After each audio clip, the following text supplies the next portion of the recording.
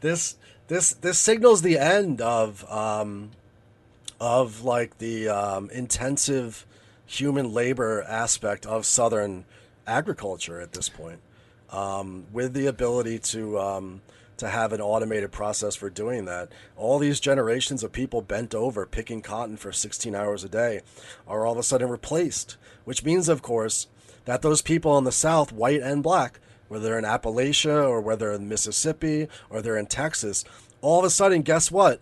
They're not needed anymore by the big landowners. They're not needed to be tenant farmers any longer. So they get proletarianized. One more example of people being kicked off the land through the revolutionization of capitalist agriculture. And those people, of course, whether they're Appalachians or whether they're black Americans, flood into the cities, because where else are you going to go if you're a proletarian now? You've been living on the land for generations. There's no fucking work there. You don't have your means of subsistence. You're not going to live off the little garden. So you're going to flood into the cities in the post-war period as there's a growing, massive Fordist industrial system rising in the United States. Yep, it's the perfect. What a coincidence. There's all these factories that need people to work in them. You can do that now. The Great Migration, it's called, right?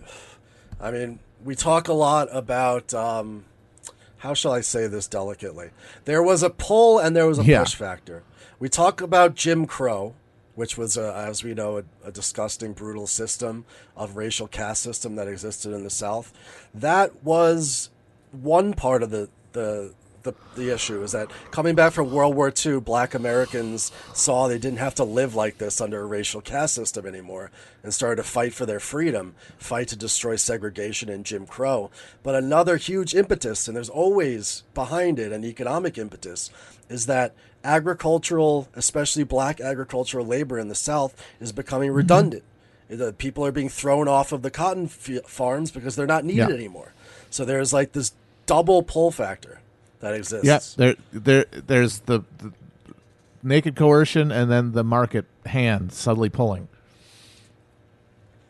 And it's a heroic struggle that, of course, ends in the victory of the civil rights movement, right? But who knows if Southern capitalist agriculturalists had still needed all that black and white labor to bend over for 12 to 16 hours a day, would the similar have worked out? I'm not sure, because we saw in the past that capitalists will fight ruthlessly in order to keep control over a captive labor population. No, that losing that control is a huge concession that is only done under the most dramatic circumstances.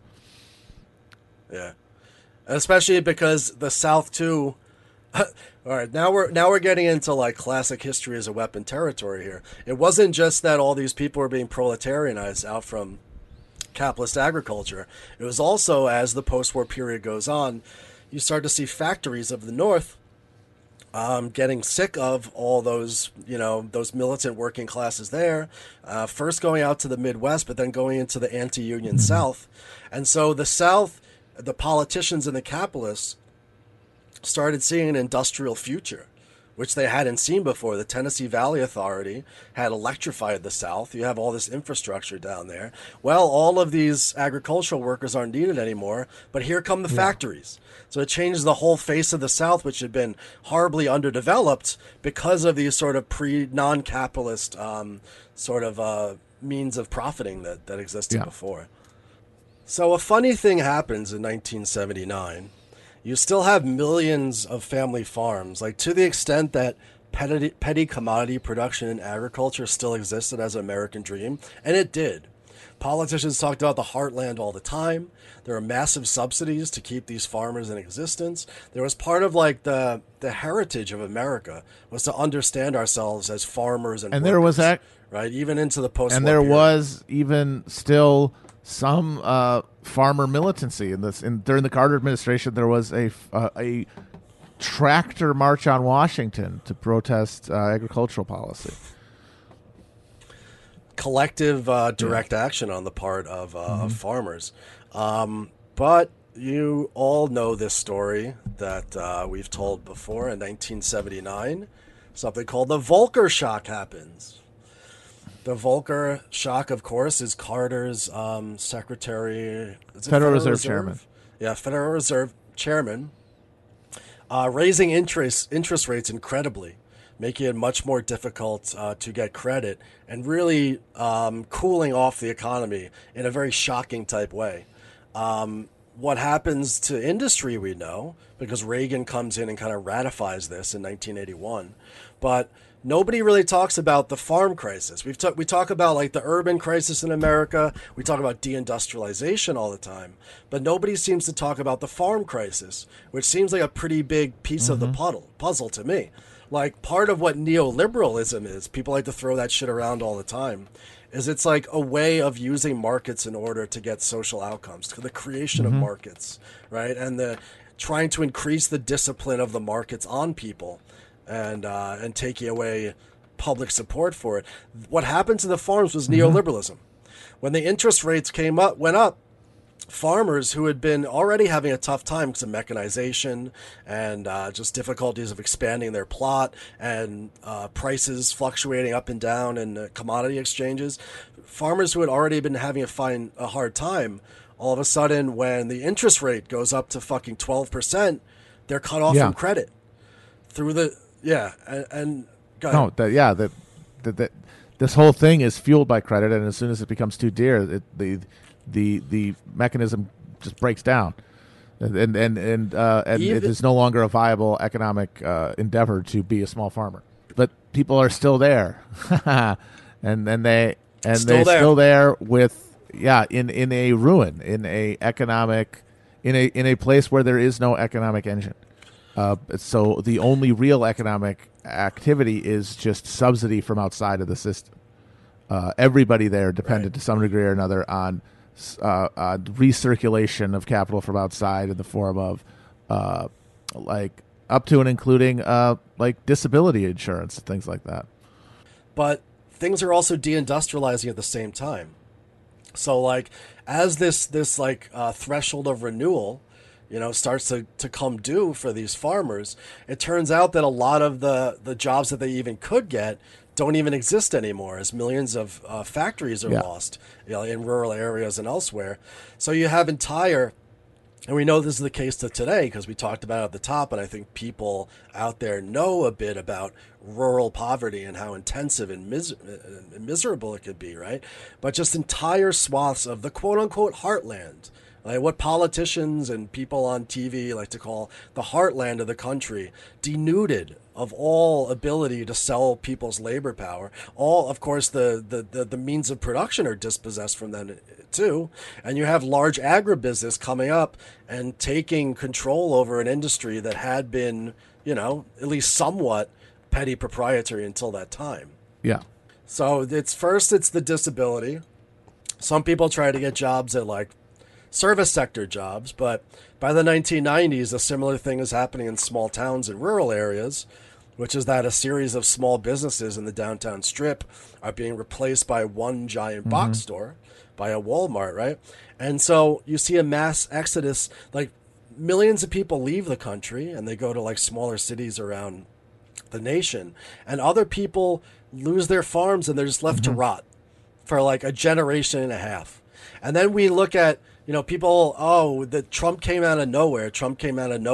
It's not to say that he had a solution to the farmer problem, right? He probably did mention farmers, but nobody has a solution now. You're not going to do land reform and get these people all their land back from the agricultural, monopolists out there. But Trump, he comes out of nowhere. Can you believe? Like, there have been millions of people who have been sitting there waiting for somebody to tell them that they don't have to be poor and that they're worth something for decades at that point. And it's, of course, completely contentless, but in a world where all orthodox political figures are totally constrained from even bringing it up, it's going to hit differently. And whatever other like cultural reactionary currents are being activated, and those are real, there is also this promise that it seemed like it had been foreclosed of changing the relationship here, of stopping the flow outward and creating like domestic productive capacity. But there was no content to it because there was no constituency of power in the Republican Party to carry that out. You can't go back in time, right? Like, this is what, we talk about the rules for reproduction of a particular of like a private property regime that exists. We saw what happened in the 1960s and 70s when a bunch of burnout hippies tried to go back to the land and do subsistence again. It didn't fucking work.